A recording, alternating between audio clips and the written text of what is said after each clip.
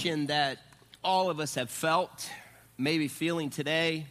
If not today, you will tomorrow or soon. This emotion that every man and woman will encounter in this journey called life. Often it comes not as a result of disobedience, but sometimes you could be in the very center of God's will and feel this way. Sometimes it comes as a result of disobedience. But this emotion is a friend to you. This is one that you will feel, you will experience, you will emote. This emotion is the emotion of feeling loneliness. You could be in this room today or be in the link or across the world watching by internet. You could be in a crowd of people sitting right in the midst of them and be as lonely as you've ever felt in your entire life.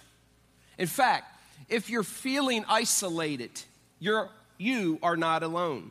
The good news is that you and I have been created for community and hardwired for friendships. Loneliness grips every human being at some point or another.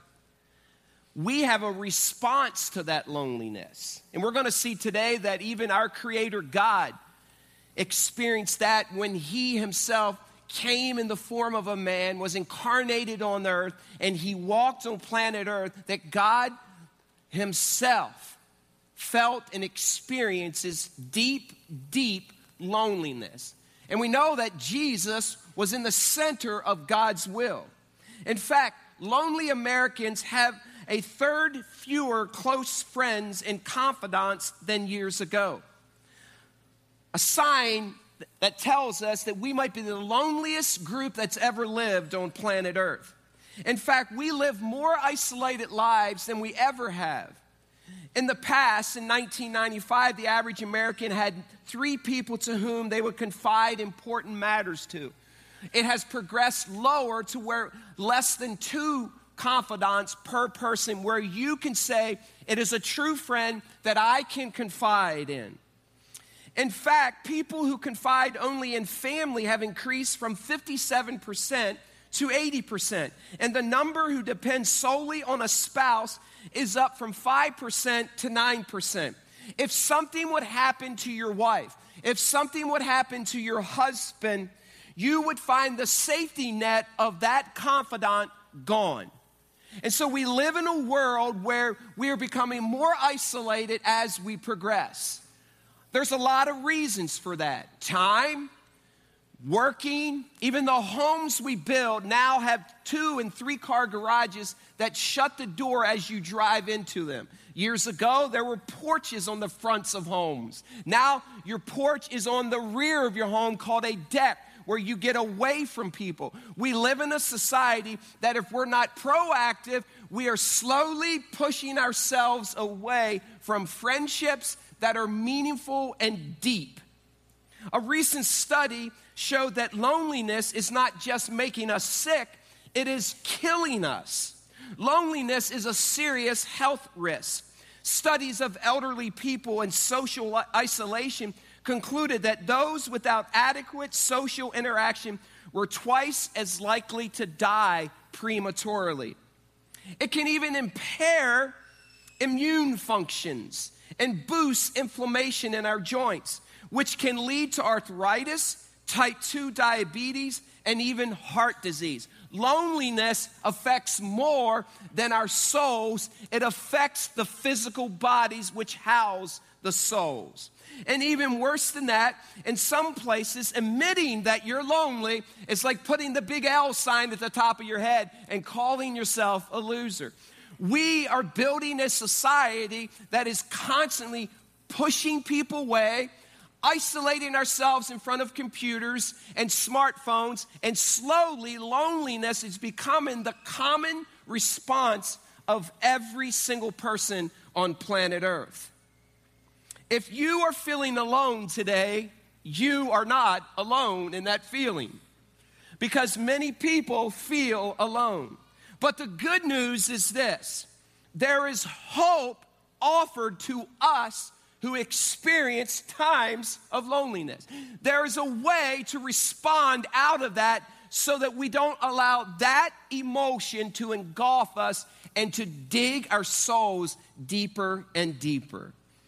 I want to give you an example, I think the best example of someone who was in the center of God's will, yet was very, very lonely. Grab your Bibles and turn to the book of Hebrews. Hebrews chapter 4. And if you need a Bible, hold your hand up. Our ushers will be glad to put one in your hand. And if you don't own a Bible, take this Bible home with you. It's a gift from Grace Community Church. But turn to Hebrews chapter 4. We're going to read verses 14 to 16. Would you stand with me and we'll read it together?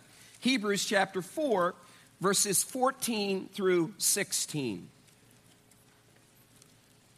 Hebrews 4, verses 14 to 16. Let's read this together. Ready? Read. Therefore, since we have a great high priest who has ascended into heaven, Jesus the Son of God, let us hold firmly to the faith we profess. For we do not have a high priest who's unable to empathize with our weaknesses, but we have one who has been tempted in every way, just as we are, yet he did not sin. Let us then approach God's throne of grace with confidence, so that we may receive mercy and find grace to help us in our time of need. You may have a seat. Right away we see this. He's been through it too.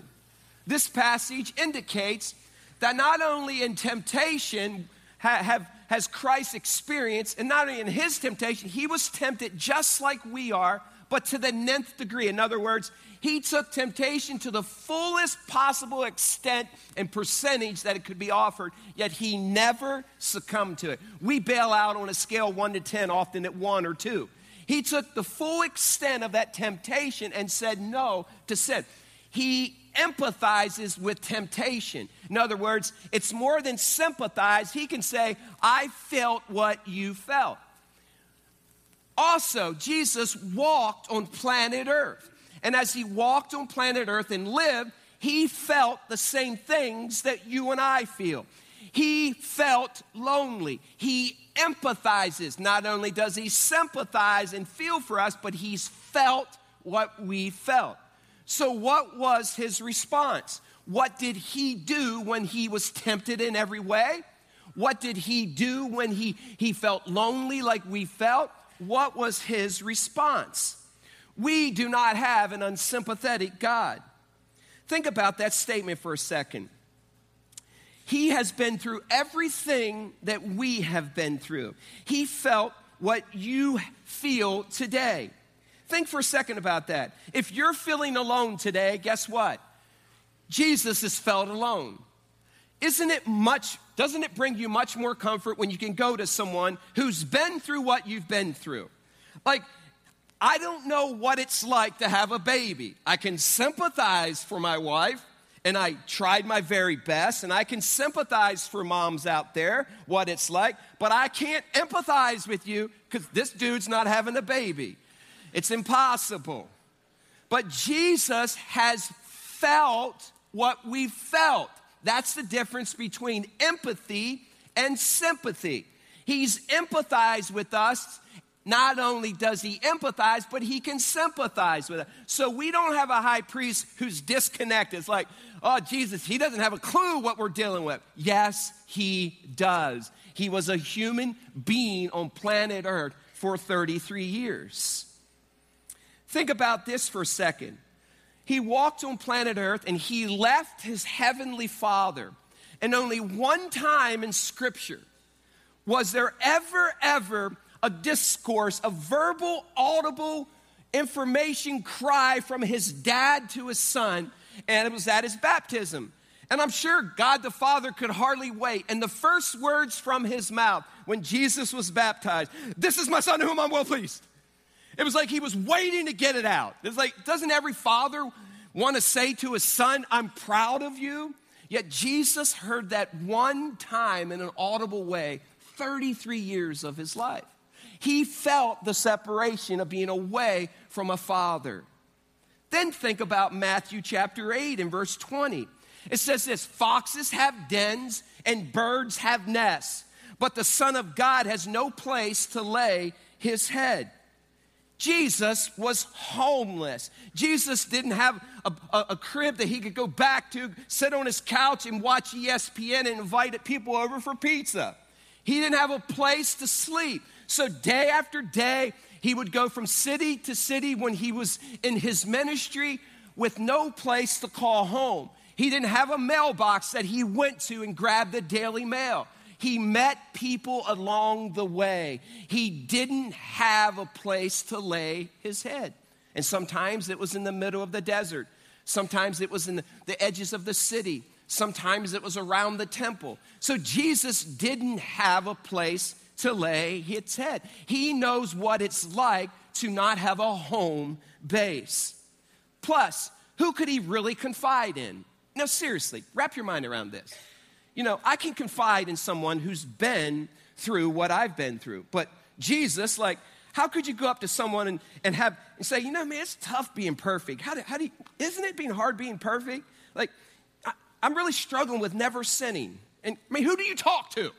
I mean, who you walk up to and say, hey, Bob, you're my friend. Hey, Pete, John, and come here a second. Here's what I'm feeling today. And they say, yeah, Jesus, we empathize with you. It's tough being perfect, isn't it? Like, he didn't have someone to go to. So not only did he experience temptation to the nth, but he experienced something that was even deeper and higher and more intense than we did. We can have someone that we can go to who's walked through what we've walked through. And his name is Jesus. Yet he walked on planet Earth and really didn't have someone that could empathize with what he was dealing with. Did he really know how to relate or people relate to him? There was no place to lay his head, no mailing address. Even in the Garden of Gethsemane, when Jesus is ready to go to the cross, turn to Matthew chapter 26. Just keep your finger in Hebrews. We don't have a Savior who's unable to empathize with us, but we have one who's been tempted in every way, just as we are. And so he understands not only temptation, but he knows what it's like to be lonely. Look at Matthew chapter 36. Look at this time in his life when real, deep loneliness overwhelmed him. Look at Matthew 26 and verse 36. It says, then Jesus went with his disciples to a place called Gethsemane. And he said to them, sit here while I go over there and what? Pray. He took Peter and the two sons of Zebedee, James and John, with him. And he began to be what? Sorrowful and what? So he began to feel sorrowful and troubled. And when we're sorrowful and troubled, we often want someone to help relieve and alleviate and support the pain. So here's the Savior of the universe, feeling sorrowful and troubled. Look on with me. Then he said to them, my soul is what? Overwhelmed with what? Sorrow. To the point of what? Death. And he says this to his friends, stay here and keep watch for me. In other words, I don't know if I can make it. I need your support. I'm overwhelmed thinking about the cross. I'm overwhelmed thinking about what that's going to be like. And so he looks at his friends, his disciples, the inner 12 that marched everywhere and served with them. And he says, hey, all I'm asking you, would you just stay here and pray for me? I need support, please. Be my support system. Hold up my arms. I'm feeling weary. And not only weary, I'm feeling troubled. And not only troubled, I am overwhelmed thinking about that. So he asked his inner 12, pray for me. Look what happens after he asked them the very thing. Verse 39. Going a little farther, he fell with his face to the ground and prayed, my Father, if it's possible, may this cup be taken from me. Yet not as I will, but as you will. And so it's a very, very low time in Jesus' life. It says he fell to the ground with his hands to his face, basically saying, God, I'm alone. I'm troubled. I'm overwhelmed. Please visit me, God. Please, God, encourage me. Please, God, I need to know that you are here. Meanwhile, he's hoping that his disciples are lifting him up in prayer. Read on with me. Look what it says in verse 40. Then he returned to his disciples and found them what? Now that's great support, isn't it? Hey, I got your back covered. I got you covered. Oh, yeah, I'd pray for you. Prayers up. Yep. Come back, and they are out. Man, they are out. At a lowest point of Jesus' physical life, weary, troubled, overwhelmed, feeling lonely. Then it says this. He responds, couldn't you men keep watch with me for 1 hour? Watch and pray so that you will not fall into temptation, he said to them. The spirit is willing, but the flesh is weak. Then it says this. He went away a what? Second time and prayed. My Father, if it is not possible for this cup to be taken away unless I drink it, may your will be done. Weary, troubled, but accepting the will of God, knowing that the cross was before him. And Hebrews said, for the joy set before him, he endured the cross. So he's hoping that his friends, his disciples, have his back. In verse 43, when he came back, he again found them what? Sleeping. Because their eyes were heavy. I want to say, oh, poor little guys. So he left them and went away once more and prayed the third time, saying the same thing. Then he returned to the disciples and said to them, are you still sleeping and resting? Look, the hour has come and the Son of Man is delivered into the hands of the sinners. Rise, let us go. Here comes my betrayer. A moment in Jesus' life when he was the most troubled in Scripture, when he was the most sorrowful, when he was the most overwhelmed other than being on the cross itself, when he needed someone to support him, when he needed to know that someone was with him, when he needed to know that someone had his back, when he needed to know that someone had his six, when he needed someone, they weren't there, they were sleeping. It was a very, very lonely point for Jesus Christ. That's why he says this. Not only do I empathize and sympathize with you when you face temptation, I know what it's like to be lonely, even to the point of death itself. They were sleeping. You see, he knows what it's like to feel all alone. All of us have dealt with loneliness. None of us will ever have a point in our lives where we can say, I'll never deal with loneliness again. I've had many moments of loneliness where I felt like, and as a family, we felt like we were all alone. And often in the center of God's will, you can feel very lonely. I remember a time when we made the transition from Maryland to Indiana, and it was in our first winter. Josh was just little, and we were living in a home, and things were tough. Finances were tough and tight, and I wasn't trying to go through school and support my family. I was working as a carpenter, and I was doing God's will. For the cross set before me, I felt a call of ministry, and so did Ann, and we picked up and we left family, and we transplanted to the middle of Winona Lake. Family is 9-10 hours away. And I remember in the heat of the winter, just when everything was coming down upon us with school and studies and trying to work in the cold, and our house was cold, and we couldn't afford to pay the NIPSCO bill. Well, we had a wood stove, praise God.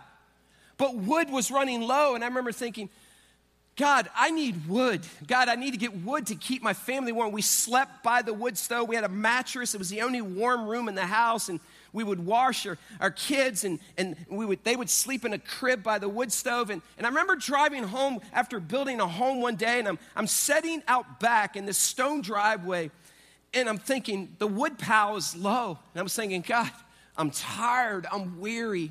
I feel overwhelmed.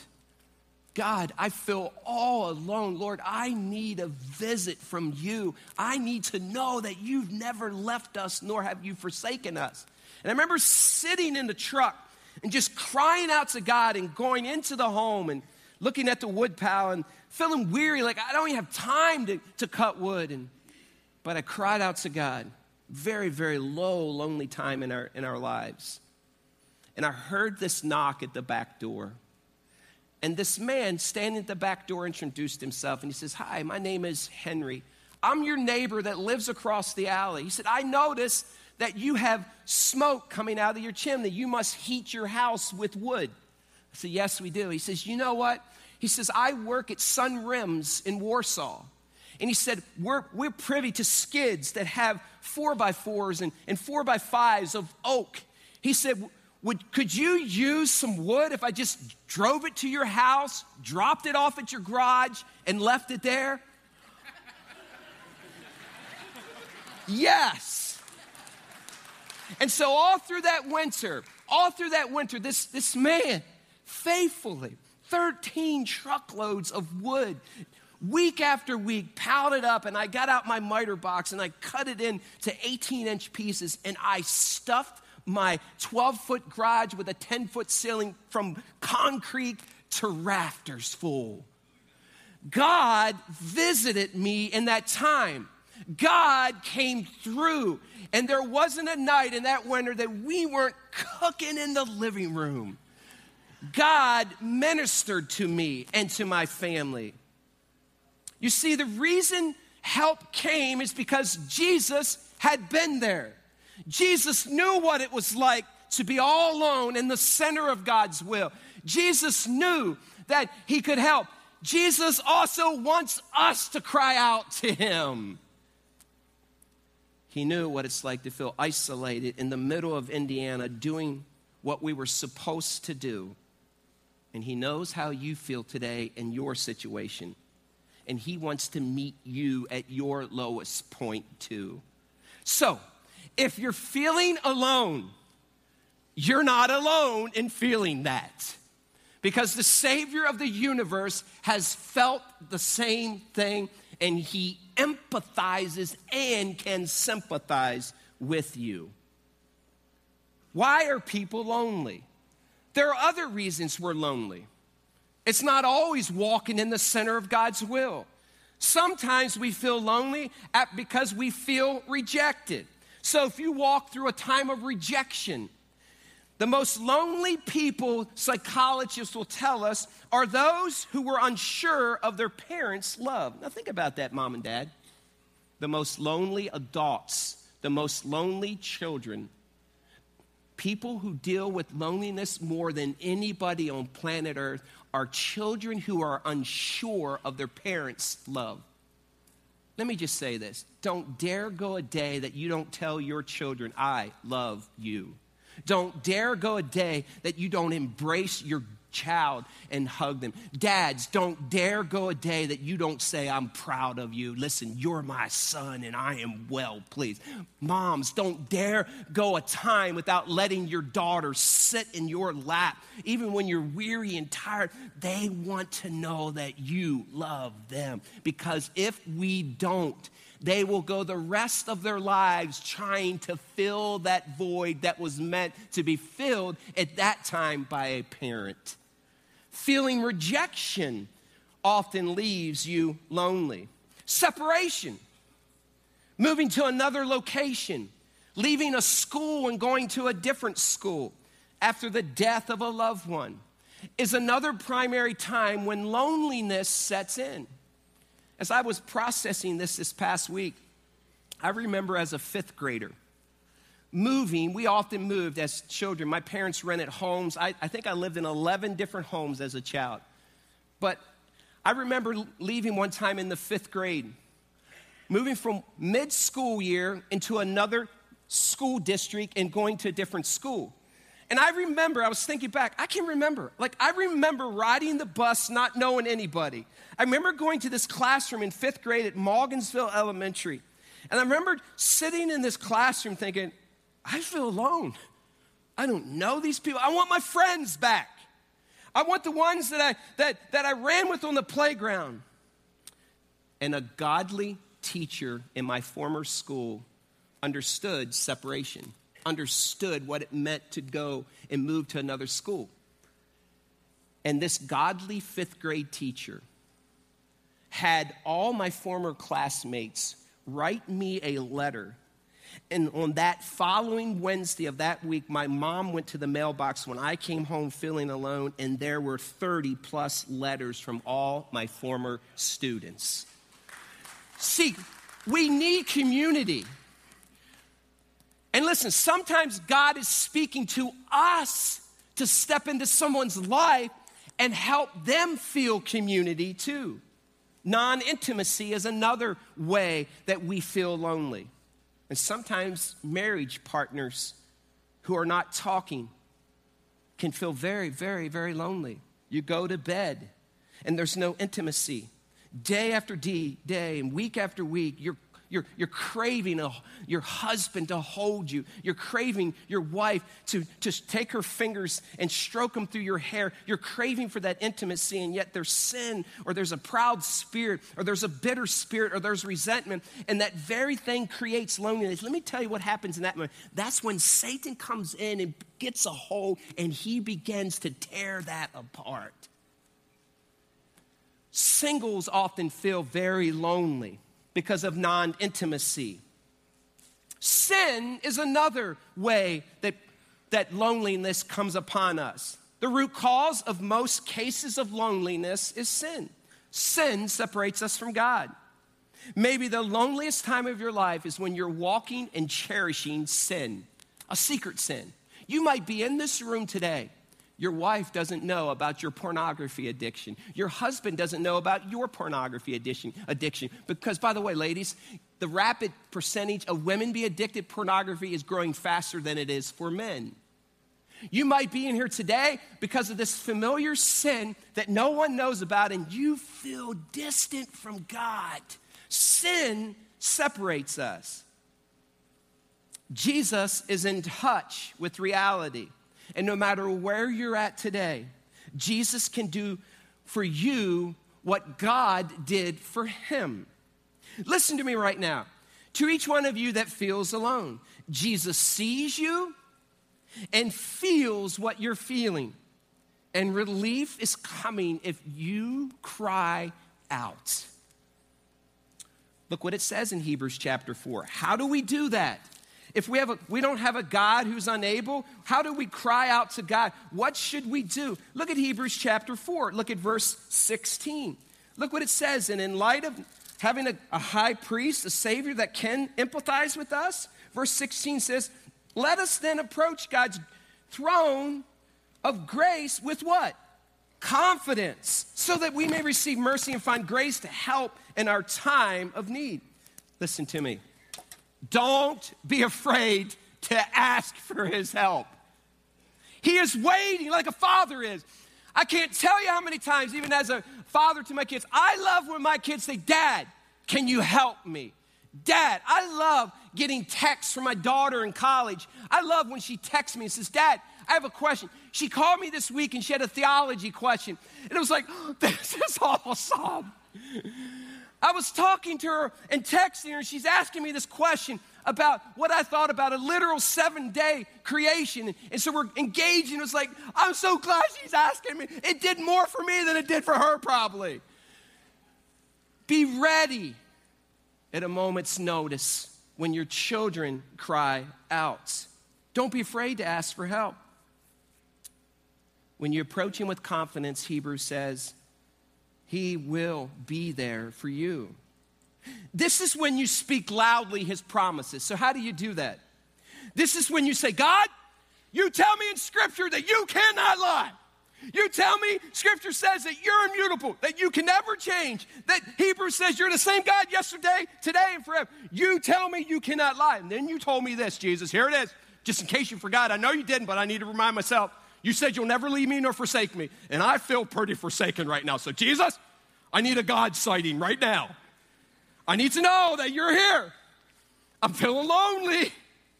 Jesus, you promised me that you would be close to the brokenhearted. God, I don't feel your closeness. Listen, you're good to your word. You see, it's the time we start speaking to ourselves instead of listening to ourselves. And all through the Bible, what does God say? I am with you. You see, in those moments when I was sitting in that driveway, I know all the theology. I had memorized scripture. I was a seminary student. I was studying to be the pastor of Grace Community Church and didn't know it.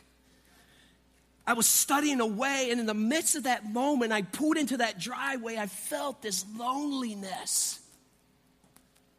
And the Word of God says, cry out to Him, approach Him confidently. And I remember saying, Lord, please show up.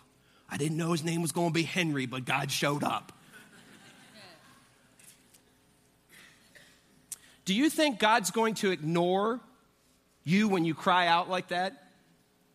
His promises are ammunition against Satan's lies.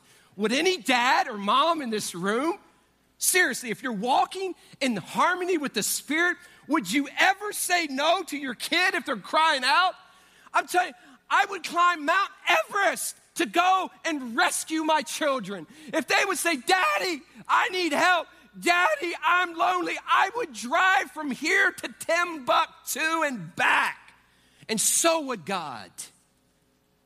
See, you can tell Him, you promise to never leave me nor forsake me.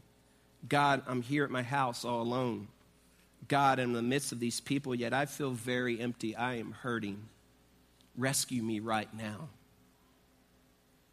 I remember another pretty profound time in my life, and we face those often. Being a senior pastor at Grace, there's these times as a family, we feel very, very lonely. And I'm okay with that, being the center of God's will. It doesn't make us abnormal, it just makes us normal. And I know what you're supposed to do. You cry out to God, and He sends Henrys to your house. So we need to approach Him in confidence. But I remember a period in my life when I first went back to college, and I had spent that summer, and the girl that I was engaged to be married broke the engagement off. And so fast forward, I'm at Grace College, and I'm at this basketball game, and I'm sitting in the crowd, thousands of people. And there was an engagement that was taking place at halftime of this game. Everyone was celebrating, clapping, whistling, and I'm seated in the midst of these thousands of people, and I feel this stuff that's been suppressed for like 4 months. No, not now. I'm thinking, don't you dare come out. And it was working. I could see it. My face was turning red, and I was trying, and this spring and well of tears just came out of me, and I wanted to hide. In the midst of all these people, I felt hurt. I felt pain. I felt lonely. And I was praying, please, God, don't let anyone see me. I can be a pretty proud man like most dudes can be. But I remember in the midst of this saying, God, help me, God, help me. I wish I could crawl out of there. And as I'm seated there and everyone's cheering, I asked for help. And this arm reached down from behind me, stuck its hand on my shoulder and squeezed it. And I looked around me, and there was this beautiful blonde-haired girl by the name of Anne, who I later married. And in the midst of me feeling that, she reached down, and she was God's answer to help. She tells me later, and you can have her tell the story, she said, it was in that moment, Jim, that I saw something in you that I fell in love with, emotion. And she said, I saw your pain, and I felt your pain, and I wanted to be a support to you. I remember not liking that moment initially. I didn't like her seeing me like that. And I remember trying to say as best as I'm going, I'm okay. But I was a sobbing mess. Isaiah 43 tells us that God is with us. He'll be with us through the storms, through the trials of our lives. When we approach Him confidently, He pulls us in. But we have responsibility too. We're responsible when we feel lonely. And often there's some steps that we need to take. The first place to find healing from loneliness is God and not someone else. Because finding someone else is not a permanent solution to the emptiness of loneliness. Only Jesus can be the permanent solution to loneliness. You see, there's great danger in feeding loneliness with someone else's presence. Menrith and Myers said it this way. Listen to this, it's very important. People who have constant bouts with loneliness often fall into overtly dependent styles of life. And an overly dependent person becomes excessively distraught if he or she is rejected by someone. He clings to people, sucking up all their emotional energy. They even get to a point in relationships where they expect others to fulfill their needs for them. Then they make unreasonable demands, and this causes others to run from them. Then the dependent person finds himself back at square one, and usually the cycle continues endlessly. No human being can ever do for you what God can do for you. It's like we're algae eaters. It's like you're watching them in a tank, we're like suckers. And it's like they're coming, I'm trying to suck the life out of you so that I can have life. And what happens is you push these friendships away. And so you keep coming back. You keep going to the wrong source. Only one God can ultimately fill that void. You will never find it in a man. You will never find it in a woman completely. It'll only be found in Jesus Christ. Secondly, we were made for community. So we must expose ourselves to community. God has created human beings to live in fellowship. So we should build healthy relationships. And when you build relationships, don't build them so you only get from them. Some of you are lonely. Some of you are depressed. The best thing you can do is serve and serve and serve others. Where's the one another's if you're not part of the one another's? It's where relationships aren't full of control and manipulations. It's where they, your friends, are an extension of your relationship with God and not a replacement of. You must be proactive in your relationships to overcome loneliness. Thirdly, we should refocus our attention. Another helpful step to overcome loneliness is to serve someone else. Self-centeredness feeds loneliness and leads to depression. Now here, if you're constantly feeling jealousy when you see someone else being cared for, and your response to seeing care by someone else is, no one has done that for me. If you're constantly saying these words, no one came to me, no one called me, no one served me, then here's what you do. You get proactive and serve someone else. And when you serve in community, you feel the body life of fellowship. People ask me, Pastor Jim, how to overcome this loneliness I feel? I hear it all the time. I tell them, show up. Show up to Sunday morning worship services. Show up. Even if you're feeling lonely, show up to prayer encounter. Show up in a small group. Show up in Remarkable Women. Show up in Fight Club. Show up in a Blitz. Show up and volunteer. And when you show up, you meet God. See, if you pull away and poor me, why is anybody coming? Listen, there's responsibility.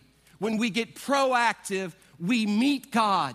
And when we meet God, he fills us up. Jesus did these very things to combat his loneliness. Think about it. How did he spend his entire life? Serving other people. Jesus, did you think Jesus took weeks off? Oh, poor me, come here, come that. No, he continually showed up and he continually encountered his God.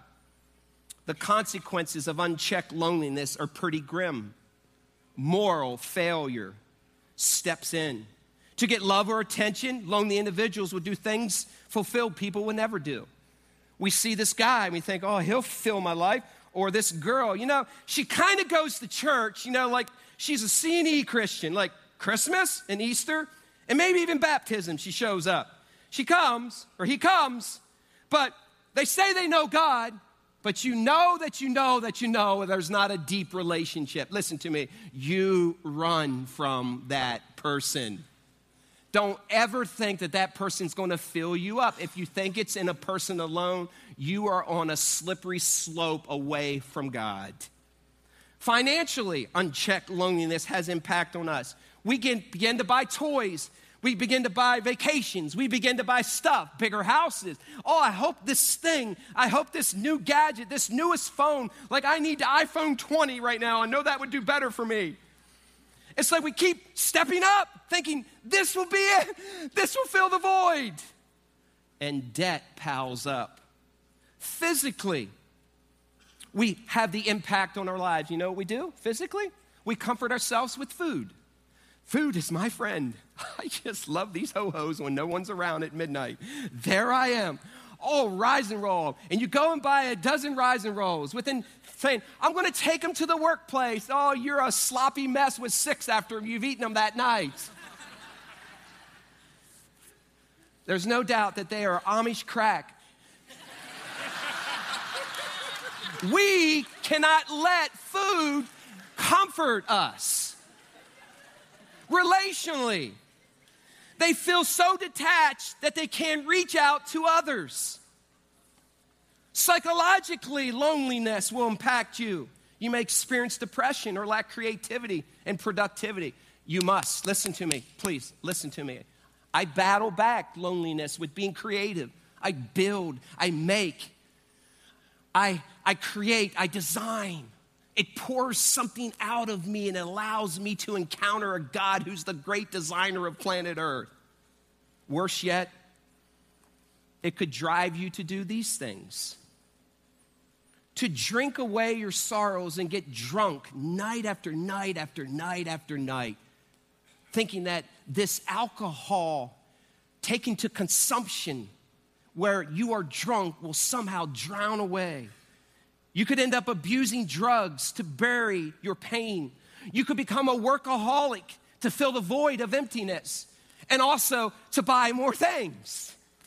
You could divert your attention with television or the internet and become this social Facebook and Twitter fanatic that all he does and she does is all day long just follow and scroll and post and comment day after day. Listen, you will never find intimate relationships that will fill you up looking at a screen alone. You'll have an affair thinking he or she can take away your pain. And sadly enough, some will even go so low as suicide, believing that the lies of the enemy, that you're better off dead than to be alive. Fourthly, we should identify any bitterness that makes us feel withdrawn and aloof. Listen to me. If you are still bitter, if you are still carrying resentment against someone or against God, you're in trouble. And what happens is you begin to lash out against other people who don't even have any reason why you feel that way.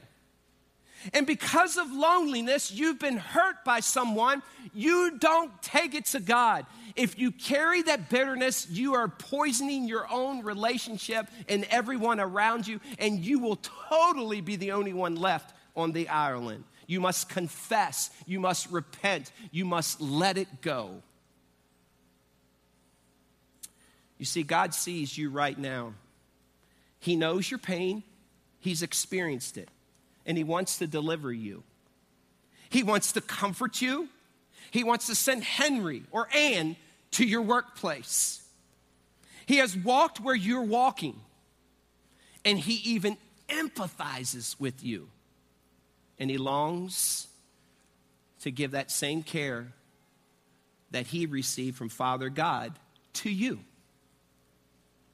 Maybe it's possible that loneliness in the human heart is God's way of sharing with us the longing in His heart for people to return to Him. Maybe He might be saying, don't keep looking for the perfect person to come into your life to take away the loneliness. Instead, turn to me. I'm pretty good at it. And maybe we might just say to God, thank you for sharing with us a piece of your heart by letting us know how you feel about people who have rejected you. Is that also bad that we experience what Christ experienced? And we can have empathy for what our Savior went through too? Is that all so bad? In your loneliness, you can find deeper meaning. And I have, and you can too. Because we have a Savior who has empathized with us. Let him fill that void. Fire back the truths of his word, and I do it regularly.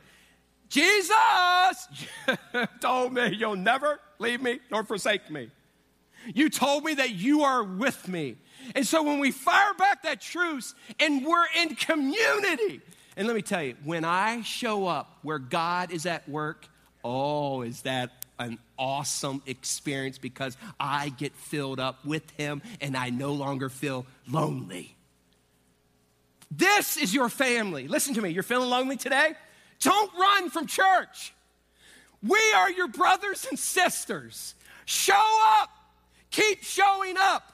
Come and support. Come and serve. Come and celebrate. And today is one of those days you might have walked in today. Let me tell you, good job in showing up because today you get to celebrate with your brothers and sisters. And the joy of the Lord you will feel in this room because people are going public in baptism. And if you didn't show up, you could never have that void filled with the joy of the Lord. So here in a few seconds, we're going to baptize people. Your family. These will be your brothers and sisters. And by the way, this is your chance to allow that loneliness to be pushed away by the names of the individuals that you came to support. And when you support, you are supported. God, help us today. Help us experience the joy that comes when we gather together with the body of Christ. God, I pray that you would lift us up and make this place become a celebration of lives that say, I love Jesus and I'm celebrating with my family, Grace Community Church. In Jesus' name, amen.